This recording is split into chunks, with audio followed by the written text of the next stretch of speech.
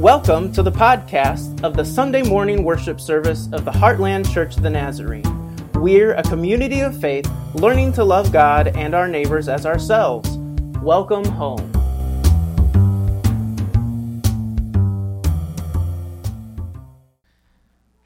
Today's sermon text is from John 12:20 through 33. The passage will be on the screen for you, or if you like, please turn to John in your Bible. Now among those who went up to worship at the festival were some Greeks. They came to Philip, who was from Bethsaida in Galilee, and said to him, "Sir, we wish to see Jesus." Philip went and told Andrew. Then Andrew and Philip went and told Jesus. Jesus answered them, "The hour has come for the Son of Man to be glorified. Very truly, I tell you, unless a grain of wheat falls into the earth and dies, it remains just a single grain. But if it dies, it bears much fruit. Those who love their life lose it, and those who hate their life in this world will keep it for eternal life. Whoever serves me must follow me, and where I am, there will my servant be also. Whoever serves me, the Father will honor. Now my soul is troubled. And what should I say? Father, save me from this hour? No, it is for this reason that I have come to this hour. Father, glorify your name." Then a voice came from heaven. "I have glorified it, and I will glorify it again." The crowd standing there heard it and said that it was thunder. Others said, "An angel has spoken to him." Jesus answered, "The voice has come for your sake, not for mine. Now is the judgment of this world. Now the ruler of this world will be driven out, and I, when I am lifted up from the earth, will draw all people to myself." He said this to indicate the kind of death he was to die. I had a friend who was in college. One of my good friends. He was from New Mexico, and not just like New Mexico, but like almost West Texas, New Mexico, and he was kind of a hick, maybe just a little bit. He had this nice little twang, and him and I drove a lot of places together. We actually interned together at a church, and his grandfather paid for his gas. So it was the logical thing to go and use his truck wherever we went. And one of the annoying things that he would do is he would always have the radio on. And whenever there was a song that he really, really liked, he would say, "Ooh, this is a good one," and he'd reach over and he'd turn it up and he'd start singing along. And I'm from Pennsylvania, and my exposure to country music, while there were people who liked it, it just wasn't great. Now it's grown on me. But I can distinctly remember times when this song would come on, and he would turn the volume up and begin singing. It's an interesting song, right? It's a kind of, what would you do if you knew that you were going to end up dying? How would you go about living your life at that particular moment in time? Well, John's gospel moves a little bit faster than the rest of them. In the course of the narrative so far, and we haven't looked at this, Jesus has already gone into Jerusalem during the Passover for the last time. He would have just come through Palm Sunday, what we call Palm Sunday. People who was on a donkey, and they were shouting, "Hosanna, blessed is he who comes in the name of the Lord," and proclaiming Christ as king, waving palm branches and things like that. Sorry. And so he is in Jerusalem for the very last time. And so that's where our story picks up. He definitely knows that he's going to die. He's going to communicate that to his disciples. In fact, in the Gospels, he communicates this quite often, and he does that to prepare them for what's going to happen as the weeks roll down and the time clicks on for his crucifixion. Well, the song is fun because it asks that question. And most people, if you knew you were going to die, you give into like all of the things that you didn't get to do, like skydiving, like bull riding. You said no to the skydiving. No. Jaron's friend I was with. His name is Jaron. His favorite part was like the going 2.7 seconds on a bull named Fu Manchu, which just kind of rolls off the tongue. I don't know. I've had the song stuck in my head all week when I'm thinking about this. But you do all of those things, and but regardless, we're kind of fascinated with those kinds of songs and movies. Like, what would happen if we were to die? Regardless of our fascination with those things and songs like this one, like, we don't ever live like we are about to die, right? We live like we're preparing for something. Just in general. So, your kids, you have a kid. Well, first, you prepare for having a kid by reading What to Expect While You're Expecting, right? And then you send them to preschool so that they can be prepared for kindergarten, right? So you got to prepare them. And so elementary school prepares them for middle school. And I don't think anything prepares you for middle school. No, it doesn't. You might read a book like The Parent's Guide to the Teenage Brain, which might prepare you a little bit. I have extra copies in case anybody wants one. But you prepare for middle school, and middle school prepares you for high school. And then you've got to get all the good grades for high school because you want to maybe get into a good college or, a school of some kind. And you've got to prepare for college by getting all of the scholarships. And, well, then you get to college, and all of your work is preparing for whatever career you're going to enter into. So you work really hard at your grades. Maybe you get an internship in the field that you're looking to enter in, and you just throw yourself into that, and you are prepared. Well, then you graduate, and you maybe prepare to get your first job, and you get your job, and you continue to prepare for that next promotion, and on and on. And maybe you go back to school so that you can get a pay raise. And then on top of that, they say you got to prepare for retirement, right? And they say the earliest that you can start putting money back for your retirement, the better. So you gotta be prepared for even that. And then you got to buy like a burial plot at a cemetery. You've got to make all of those arrangements, and you've got to prepare for death. We don't ever live like we're going to die, really. We prepare for everything. Actually, this is in our kitchen. It's kind of a family motto: prior proper planning prevents poor performance. And I don't know where we picked that up, but I think that's our lives, right? We plan and we prepare so that we might be ready for whatever it is that's happening. Well, Jesus definitely knows that he's going to die. And he doesn't do like what Tim McGraw sings about. He doesn't go skydiving or bull riding or anything. Although Jesus skydiving, that would be pretty cool. Actually, maybe that's what the devil was tempting him to do when he told him to jump. I don't know. It's where my mind goes. Anyway, so he's preparing. He's not like trying to soak up all of the good stuff in the world. He's preparing for his death. He's preparing his disciples for his death. Well, the story today starts with some Greeks coming up to Philip and Andrew and telling them, we want to see Jesus. Now, we don't know a whole lot about these Greeks. They may be Jewish Greeks. They may have been born outside of Israel. And they may have been in Israel for the Passover. They could be Greeks who had converted to the Jewish faith and were also there for the Passover. Or they could just be Gentile Greeks that had heard about what Jesus was doing. And they're like, we want to see Jesus. Now, in John's gospel, to see something like Jesus was kind of shorthand for to believe in, to put your faith and your trust in. Well, we don't know exactly what happens. Philip tells Andrew, and Andrew tells Jesus. Philip's got the Greek name. That's why the Greeks came to him. And so Jesus knows about this stuff, but we never find out what happened to these Greeks. Jesus just begins to launch into a monologue. And he says this: the hour has come for the Son of Man to be glorified. Very truly I tell you, unless a grain of wheat falls into the earth and dies, it remains just a single grain. But if it dies, it bears much fruit. There can be no mistaking what Jesus has in mind here. He knows that he's going to kind of be glorified through his death and through his resurrection.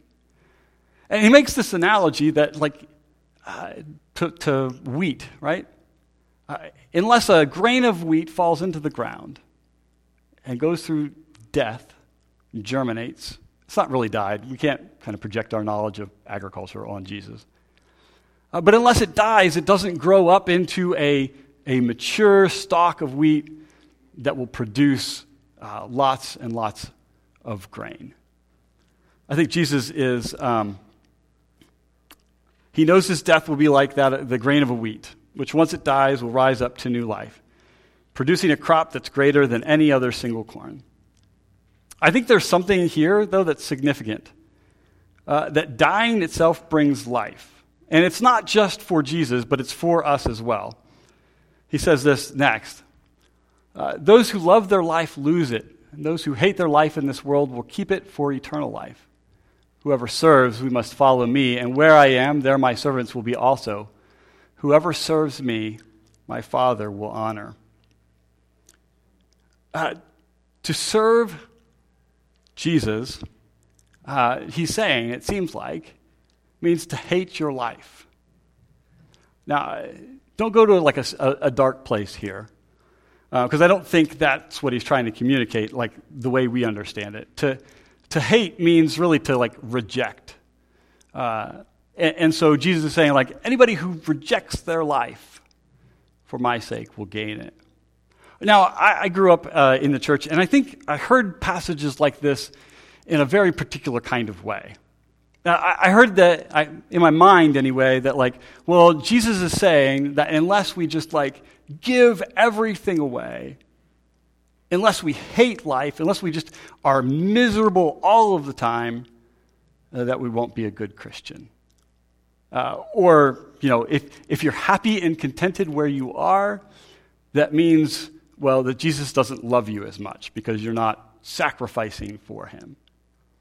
And I don't think that's what Jesus is saying at all. I had a lot of guilt about this because I have a really great life. I have a wonderful wife and children and a good job with you all. And I think some people take that and be like, well, if I'm comfortable here, I've got to go find somewhere else to suffer.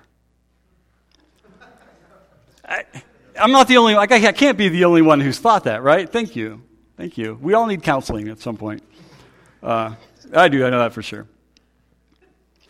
I think as much as Jesus sacrificed, he enjoyed his life.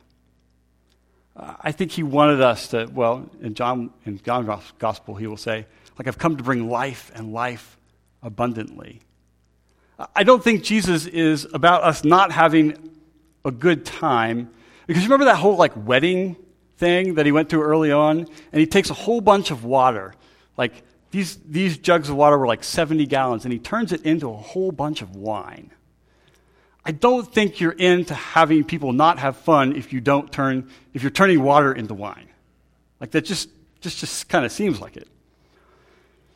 But I think what he's talking about is our posture towards the world. I think it means that you and I, like that there's a significant death that needs to happen. And it's not necessarily that we reject all of life or reject all of the good things, but that we reject the life that only has us caring about the strongest and deepest desires for ourselves. That what we need to reject is, just a second. I do apologize. I am taking some medicine that is just crazy making this happen.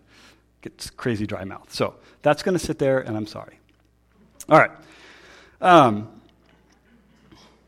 It's a selfish posture towards those around you. It's a posture that understands that all of the good things around you are to be enjoyed but not clung to.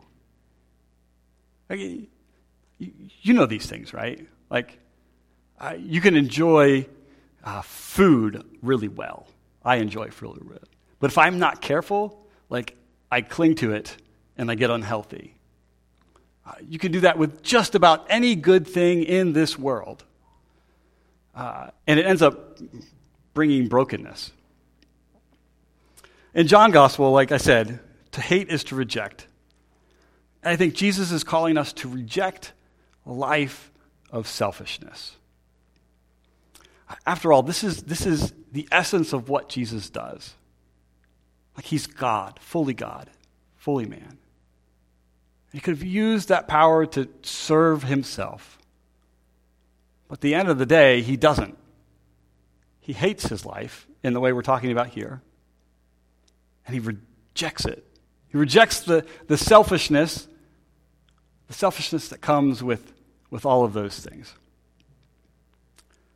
Well, by the way, and Jesus calls us to do this, right? That's what he's saying to his disciples. And I think it's really, really important that Jesus isn't asking us to do anything that he didn't do. Like if Jesus is giving of his life for others, then this is what Jesus calls us to do as well. Well, Jesus knows what's coming. And, even though he's preparing, I think he's also in turmoil. Like that's what John says. His soul is troubled. It is in anguish about what's going to happen because Jesus probably likes being alive too. But he says this, "Father, glorify your name." And then a voice came from heaven and says, "I have glorified it, and I will glorify it again." In his troubledness, though, he calls out to God, and God sees what he is doing, what Jesus is doing, and says, "This is what I sent you to do. Like, I am approving of this. God is glorified through Jesus' death and his resurrection. The fact that Jesus gives his life for others glorifies God. I think this statement, it's a confirmation that the way that Jesus is living life is the right way. It's a confirmation that the teaching of Jesus offers is the right way. We read things like the Beatitudes, and we think there's no way that practically works. But I think God in saying this here and now is saying all of the things that Jesus has said, well, they're right. Because not only is God's name glorified in his crucifixion, but will be vindicated and validated in the resurrection. Okay. This is what I think. Jesus is calling us to the same thing. That when you and I give our lives for the sake of others, and that can be small acts or that can be kind of great acts, like movie kind of lay your life down for the sake of the other. That when we do that, not only are we living as Christ has called us to live, but we are glorifying God's name. I think this maybe sums it up. In lovingly offered self-denial, others find salvation, and God is glorified. A couple years ago, you all took a survey after Pastor Gary retired. And one of the things that it said was that we wanted to be a church that reaches out to our community in a lot of different ways. I am entirely convinced that we as individuals and as a church, that we can't fulfill that desire that we have unless we are lovingly offering ourselves in self-denial. That we look at our lives and we see what's the selfishness? What thing have I enjoyed just a little too much that's keeping me from loving others? What's that little thing that is keeping me from loving God? Because the more you are consumed with yourself, the less you care about anybody else. Jesus can't do what he does. Jesus can't heal a whole bunch of people. He can't die on the cross if he's only concerned about himself. If he only wants to enjoy just everything out of life for himself. I wonder what it's like for us to do this. We've been asking this question a whole lot. What does it look like to love God and to love our neighbor as ourselves? I think partially answering that question is slowly becoming people who are less and less concerned about ourselves, who lovingly offer up acts of self-denial for the sake of others, that they might know Jesus and that God might be glorified. Now, last week we said in the text that we looked at that sometimes it's a little overwhelming, the things that Jesus asks us to do. And that God isn't asking us to do all of those things all at once, but one little step of obedience, one little act of faith, one little step of obedience builds better faith, which helps us to be more obedient, which helps us to have more faith, which helps us to be more obedient. So maybe it's like this. One little act of self-denial that focuses on somebody else helps us do another little act of selflessness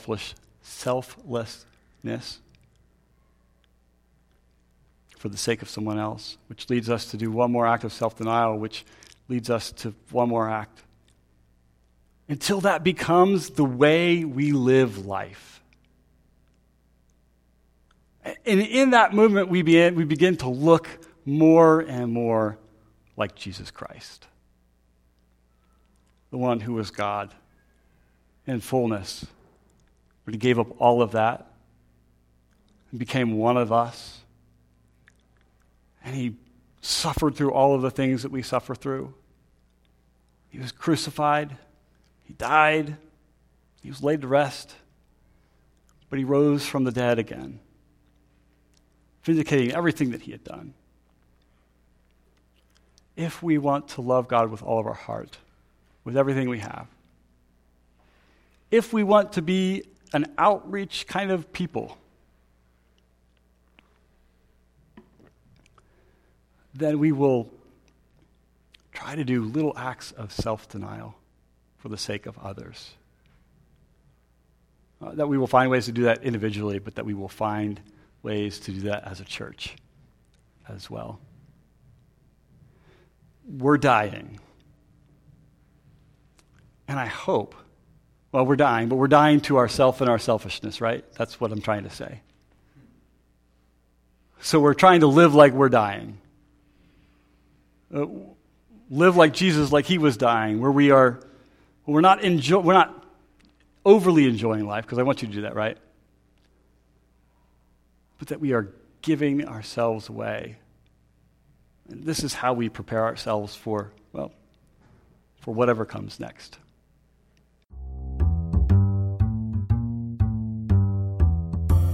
Thank you for listening to our Sunday morning worship service. For more information about the Heartland Church of the Nazarene, please visit heartlandnaz.org.